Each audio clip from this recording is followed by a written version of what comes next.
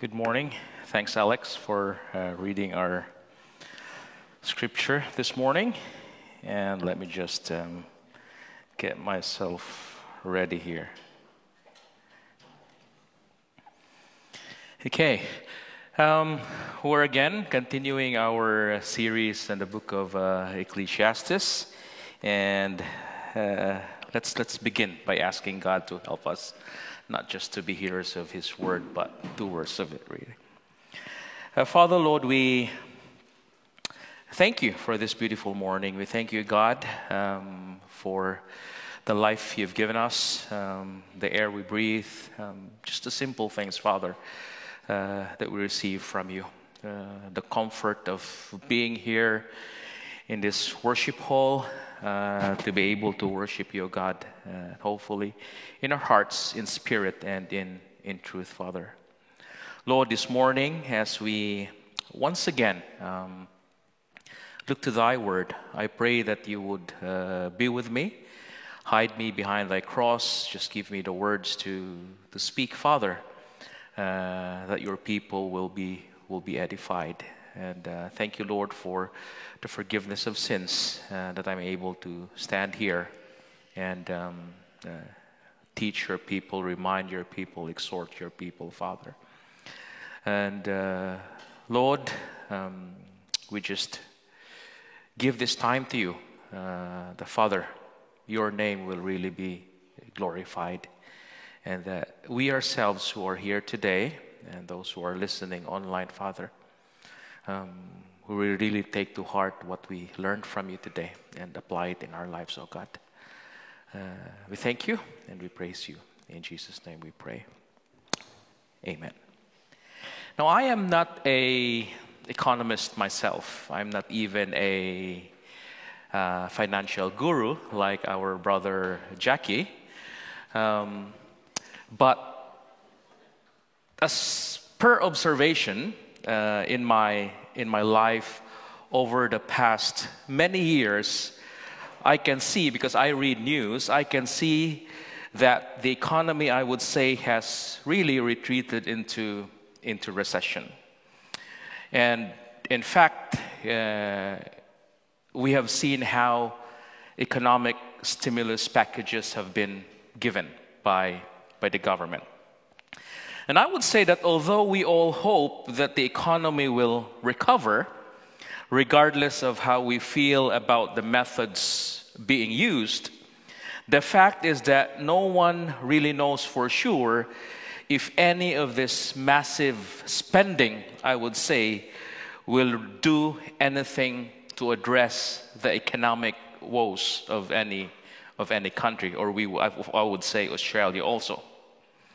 But I don't know if you would agree with me, but I would say that there is absolutely no doubt in my mind that all these problems could have been avoided in the first place if we as a nation would have just heeded the words of the preacher in the passage from Ecclesiastes that we are going to look at this morning. Now, in this passage, as I was studying it, we'll find some measures which could have been taken in order to prevent this mess in the first place, as well as the only proof solution to any economic woes. And thank you, Alex, for reading that passage this morning. Now, although the word doesn't appear even once in this passage that Alex has read for us, in my meditation, I would say that the underlying theme in this passage certainly has to be that of contentment. And not surprisingly, there is pretty much universal agreement that our economic woes in this country have their roots in a lack of contentment. That's how I would see it. No matter how well all these economic stimulus packages help to restore our economy, these are only short-term fixes. Short-term fixes until we as a country addresses the underlying causes, which is really a matter of the heart. It's not a matter of our checkbooks. It's not a matter of how much we have in our banks. Now, I hope that I won't offend anyone this morning, but let me ask you this question. What is in your heart? In the depths of your heart, in the place that only God can see. Now think about that. What is in your heart? The very depths of your heart. The place that only God can see. When all of your titles, minister, elder, deacon, teacher, what other titles you have are stripped away. When all of our flowery words that we have learned to say in order to gain approval. When all of our exterior motions are proven meaningless. What is in the depths of your heart? What is it that you desire more than anything else?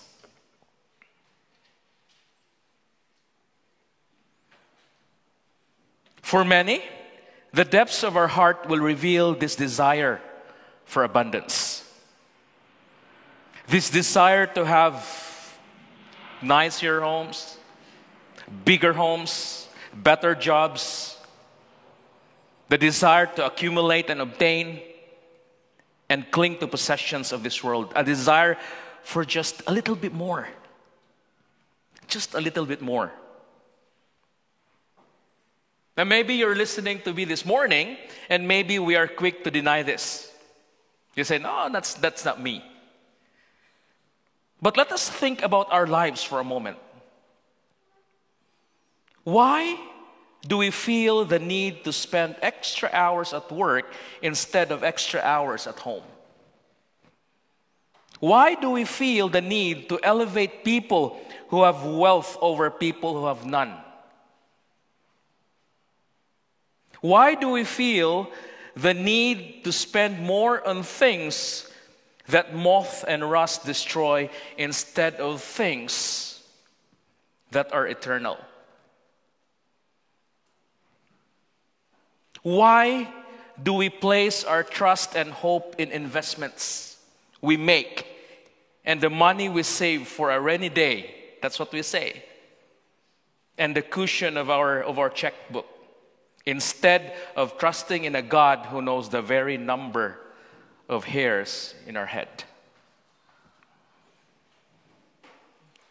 Just think of it, brothers and sisters in Christ. Isn't it true?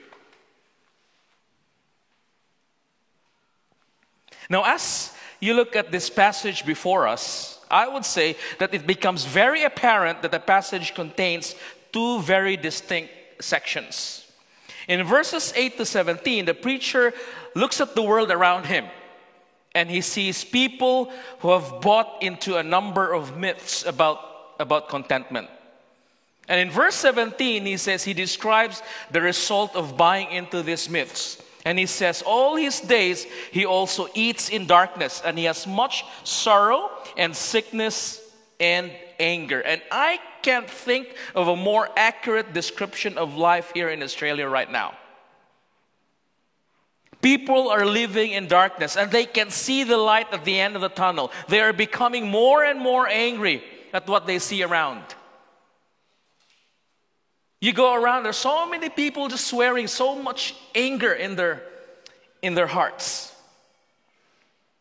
They are worn out, sick, tired. But church, the solution to their problem does not lie in any economic stimulus package that the government can produce. It won't be solved by either spending or cutting by the liberals or labor.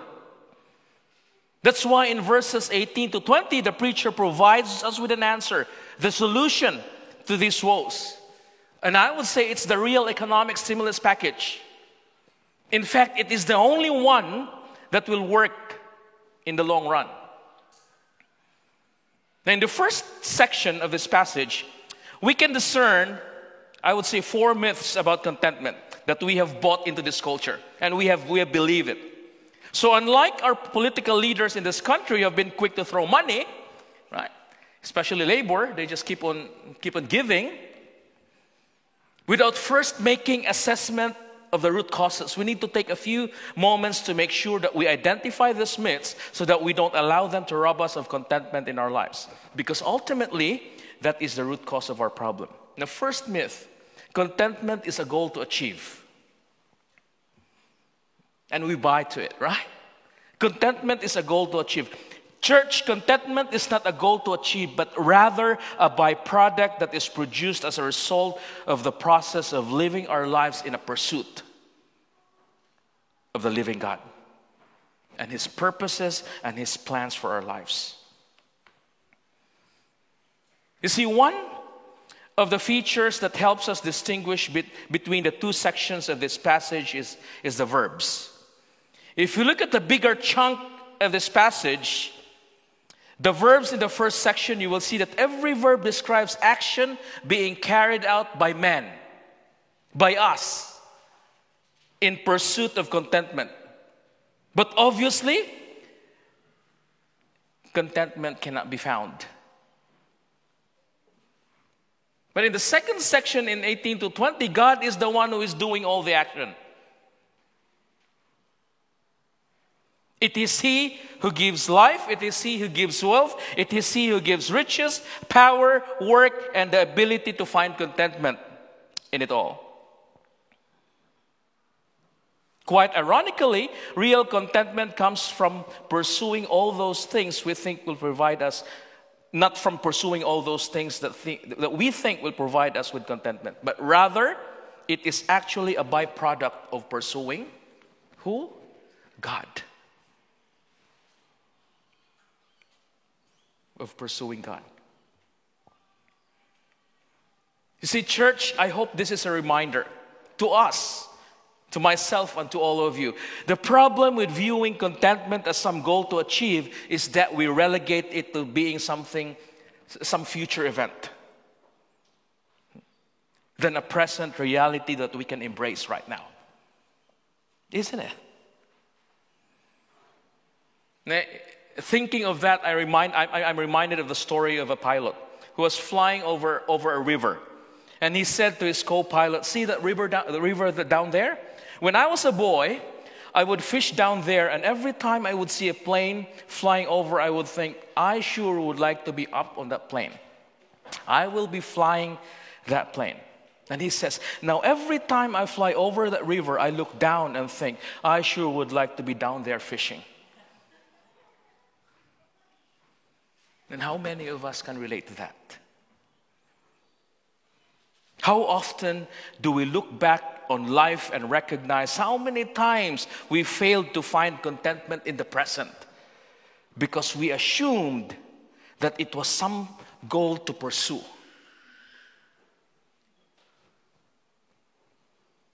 We assume that when I reach there, then I will have that contentment in my life. Some goal to pursue in the future. And second myth, stuff will bring contentment. Sounds familiar, right? You see, one of the really neat things about Ecclesiastes is that much of it, like our passage today, could have just as easily been written today as it was thousands of years ago. Things haven't really changed that much over the years since this was written. And I know you will agree with me. People today are still caught up in this myth that stuff will bring contentment. And the stuff I'm referring to is not just limited to material possessions, okay? It might be promotion of work, winning a competition, being recognized by others.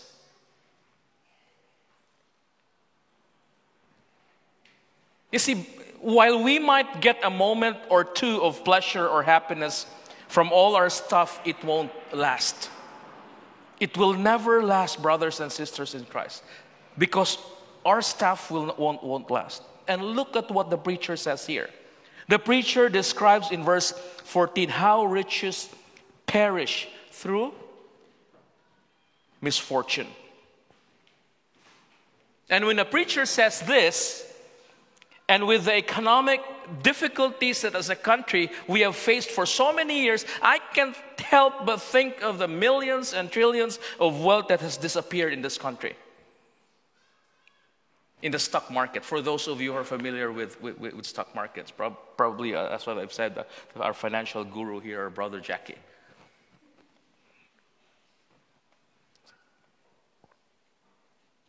Probably, I've heard of news, people have lost their mutual funds with this mess. And then my guess, if you have been hit by, for those of you who do stocks and you've lost money, then my guess is that you're not very content right now, right? With all these economic woes probably. Difficulties that you face. And probably right now, I would say, my guess, you're not very content right now. If you're depending on your job for your contentment and you watch people being laid off all around you, and if you're being laid off yourself, then you're probably not very content right now.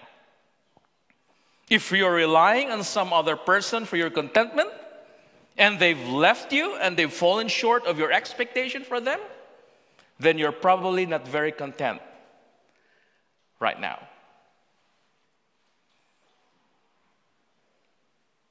That's what I've said. I really don't know. Maybe a number of us in this room can attest to this firsthand. Some of us who have invested probably in many investment forms, only to watch investments collapse.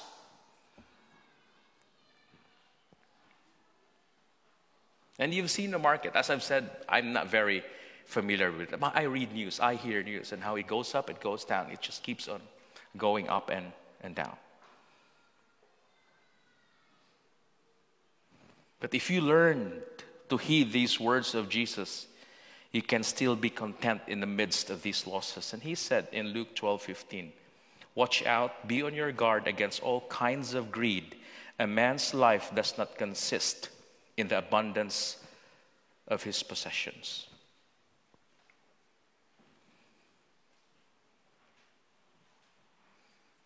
Now let me move further. Now if we believe that the myth that stuff brings contentment, then the next logical extension of that belief is our third myth. More stuff will bring more contentment.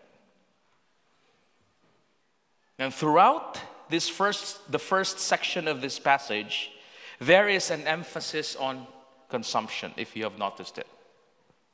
There is an emphasis on consumption, which is indicated primarily through the words that is translated eat. For instance, we could accurately translate verse 11, when goods increase, they increase who consume them.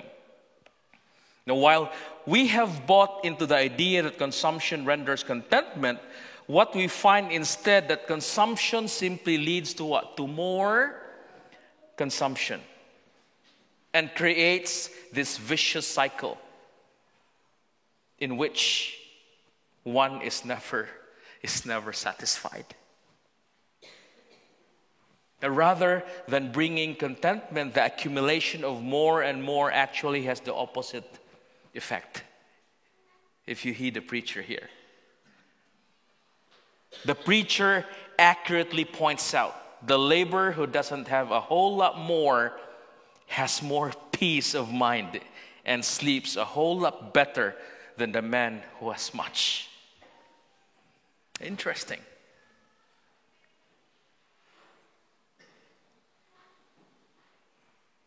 In fact, I remember the story of a rich industrialist who was disturbed to find a fisherman sitting lazily beside his boat. And this rich man, he says, why aren't you out there fishing? He asked. And the fisherman replied, because I've caught enough for this day. The rich man says, why don't you catch more fish than you need? The fisherman replied, what would I do with them? The rich man replied, you could earn more money.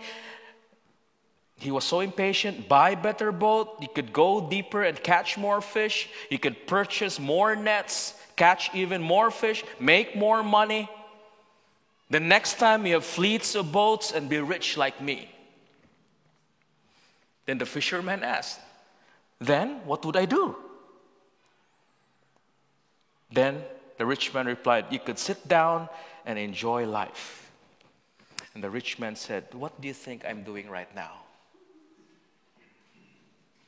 What do you think I'm doing right now? See, the preacher once again returns in this passage to the idea that death ultimately levels the playing field for all of us.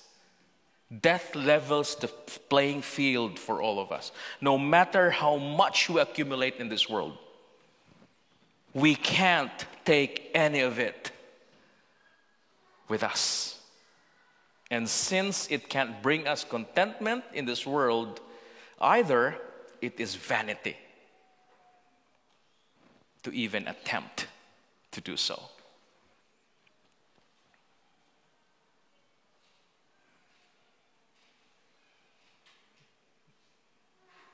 I really don't know if you agree with me, but many of our economic problems that we face can be traced directly to those who thought that they could find more contentment in getting more stuff. Now, it began with people who can't really afford buying bigger houses, but they want to buy one anyway. Struggle to get the newer phone, but I'll get that one because everyone has it. I'll just get one myself also. And they were prodded along with a promise of a never-ending appreciation in home prices and the lure of easy credit. And then bankers, investment firms got caught up in the anticipation of making the fast money by packaging up those mortgages and selling them over and over again at inflated prices. And the preacher here predicted the inevitable outcome in verse 16. And what profit has he who has labored for the wind? That's what the preacher says. And the fourth myth here. I'm from the government, I'm here to help you. I'm sorry, but there was no way I could read verses 8 and 9 without this thought immediately coming to mind. I was struck by the thought of how well these verses describe our culture and our government today. The preacher tells his readers not to be surprised at the injustice and righteousness that was occurring around them, because the political leaders, who should have been what? The protectors of those who were being oppressed, were much more concerned about their own welfare, their own well-being, than helping others. And doesn't this perfectly describe what is going on in our country? Any country, basically. The very people who helped create this whole economic mess by passing legislation to encourage irresponsible behavior and feed this idea that more stuff bring more contentment, and now the ones in charge are trying to fix the situation. We now live in a country where an increasing number of people are counting on government to provide them with everything they need so that they will be contented. Now, how much could I get more the next year, the following year with these packages that the government would have?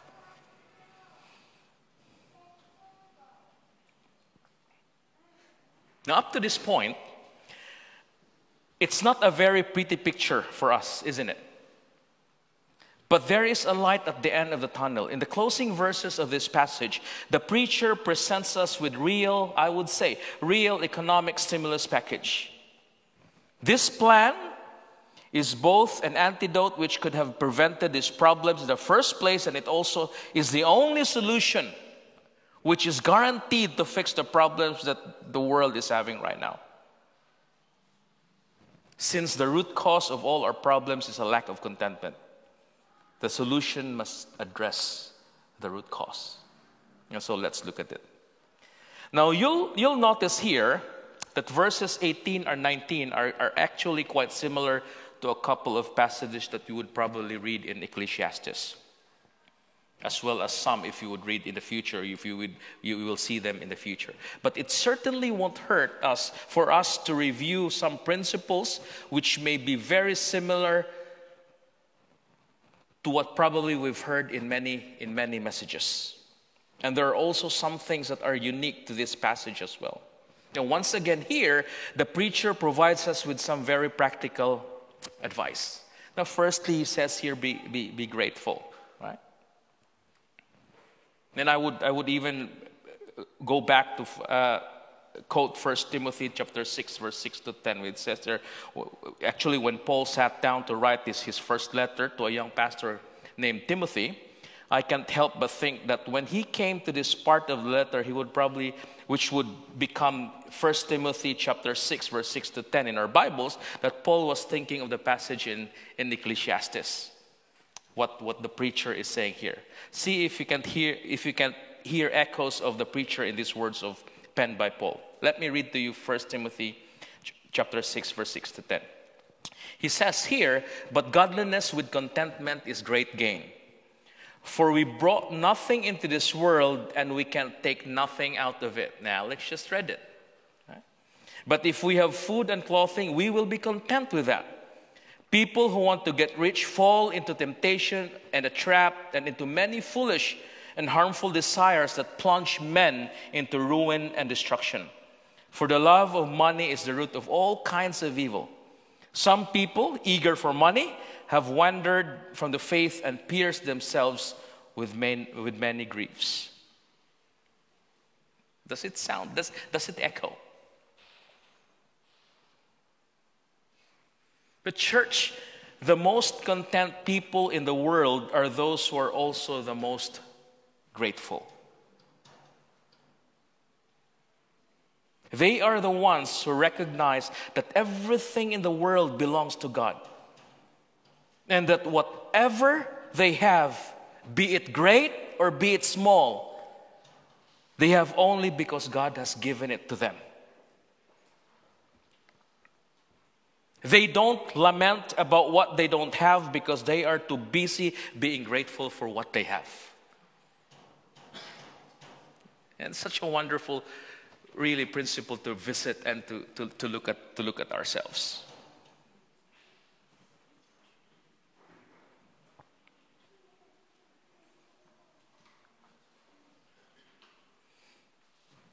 Church, it is only when we are truly grateful that we can follow the preacher's frequent admonition here to enjoy all that God has given to us. Now look at that from verses 18 to 20. It's God who gives the food, the drink, even our work. In fact, in the Jerusalem Talmud, there is a saying, every man must render an account before God of all the good things he beheld in life and did not enjoy.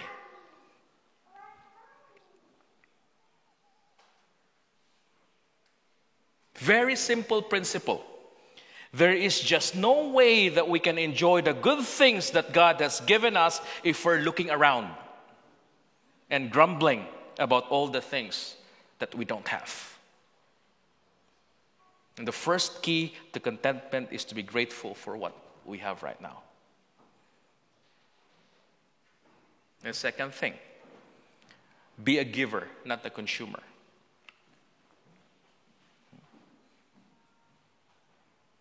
Now look at this passage of Scripture. We have already seen the frustration that results from focusing on consumption, right? There is that frustration. There is a better way. There is a better way. In verses 18 to 20, we see that God is revealed as what? God is the giver. He gives life, He gives riches, He gives wealth, He gives power. Even the ability to enjoy all those things is a gift from God. It is God's very nature to be a giver. And certainly, it is not the only place in the Bible where God's nature as a giver is revealed. From creation in Genesis to His final redemption of man in Revelation, you can see that God's nature is to give. And since we are created in God's image, you agree with me? We are created in God's image. It only makes sense that we will be most content in life when we live our lives in a manner that is consistent with the nature of God. Then as Paul continues with his letter to Timothy, he makes that point even more directly. 1 Timothy chapter 6, verses 17 to 19, he says, "Command those who are rich in this present world not to be arrogant, nor to put their hope in wealth, which is so uncertain, but to put their hope in God, who richly provides us with everything for our enjoyment. Command them to do good, to be rich in good deeds, and to be generous and willing to share. In this way, they will lay up treasures for themselves as a firm foundation for the coming age, so that they may take hold of the life that is truly life." And such a good reminder for us this morning. God provides us with wealth in our lives, not just to consume for our own pleasure, but also so that we will share it with others.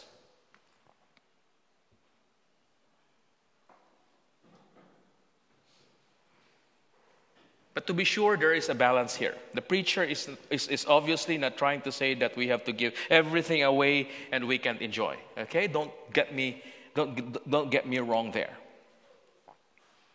But we obviously need to guard against, what we need to guard against is the endless pursuit of more and more. That's we need to wear guard ourselves, really, our hearts. The pursuit of more and more and more. For the purpose of what? For the purpose of consuming what we acquire for our own pleasure. The preacher here is quite clear that there is nothing wrong with enjoying what God provides for us. Okay? You enjoy it, just as long as the gifts don't replace the giver. And the gifts become objects of our worship. Thirdly, live in the present. The preacher closes the passage with these words in verse 20. "For he will not dwell unduly in the days of his life, because God keeps him busy with the joy of his heart." We could paraphrase it: God deals out joy in the present, the now. It's useless to brood over how long we might live.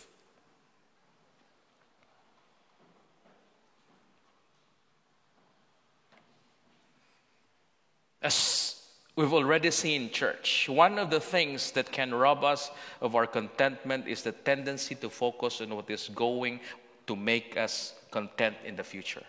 Okay? Instead of enjoying what we have right now. And probably one of the best illustrations of this principle is God's provision of manna to his people in the desert. That's the best illustration I could think of. And you know the story. Each day God provided just enough manna. Enough manna for his people to eat. Even providing a double portion when? On the day of the Sabbath. So that people would not have to gather food on the Sabbath. But we know in the story, but some who were not content to just have enough for that day, they tried to what? They tried to gather more than they needed.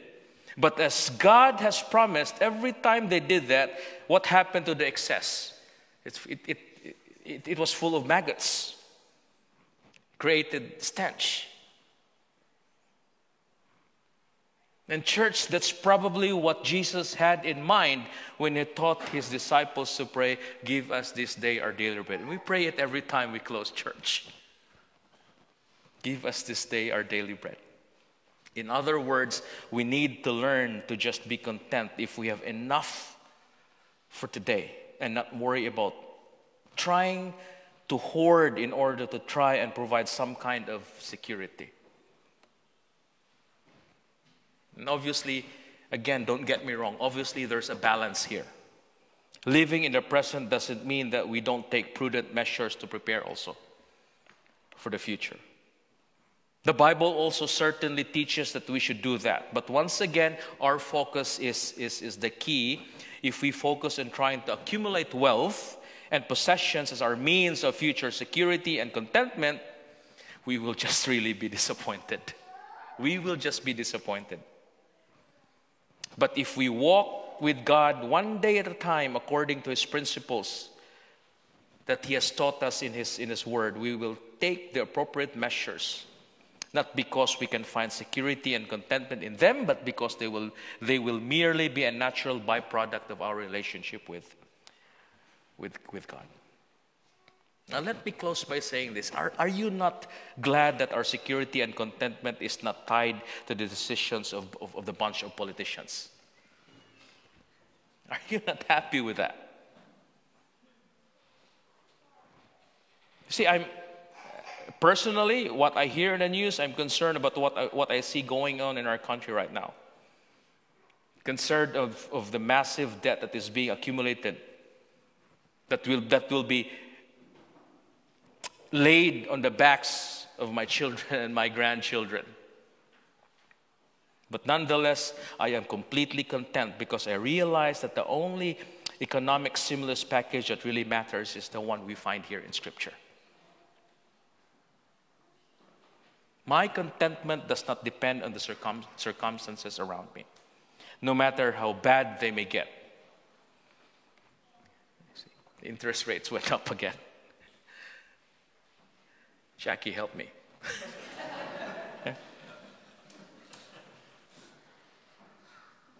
At church, as long as I can just be grateful for whatever God chooses to give me, as long as I can be a giver and not just a consumer, and as long as I can live for today, then I can find contentment in Jesus. And may the Lord really help us to take these words into heart today, because it's not easy out there, church. And we only hear God's word every Sunday, and the Bible study with it. And what we hear outside is all the bombardment. How this will give you the contentment. This will give you the security. This will give you the answers to your problems.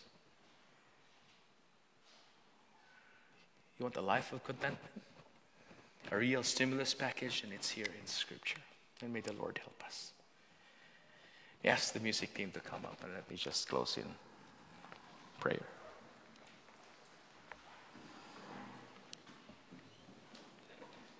Father, Lord, we thank you for choosing each and every one of us to be your child, oh God.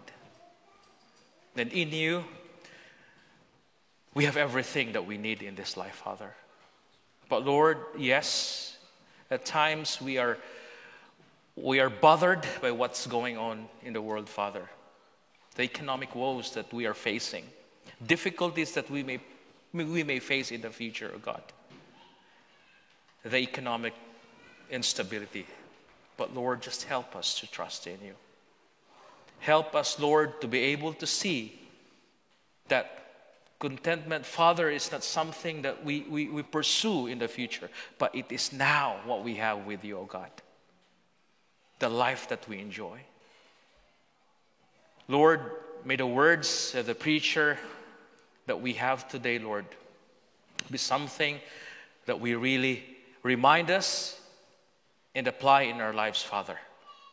And not just listen for this half an hour of learning, Father, but we take it to heart as we live our life out there. And help us to be a light to this dark world, Father, when many people are not seeing light in this dark tunnel. Praise you, we thank you in Jesus' name. Amen.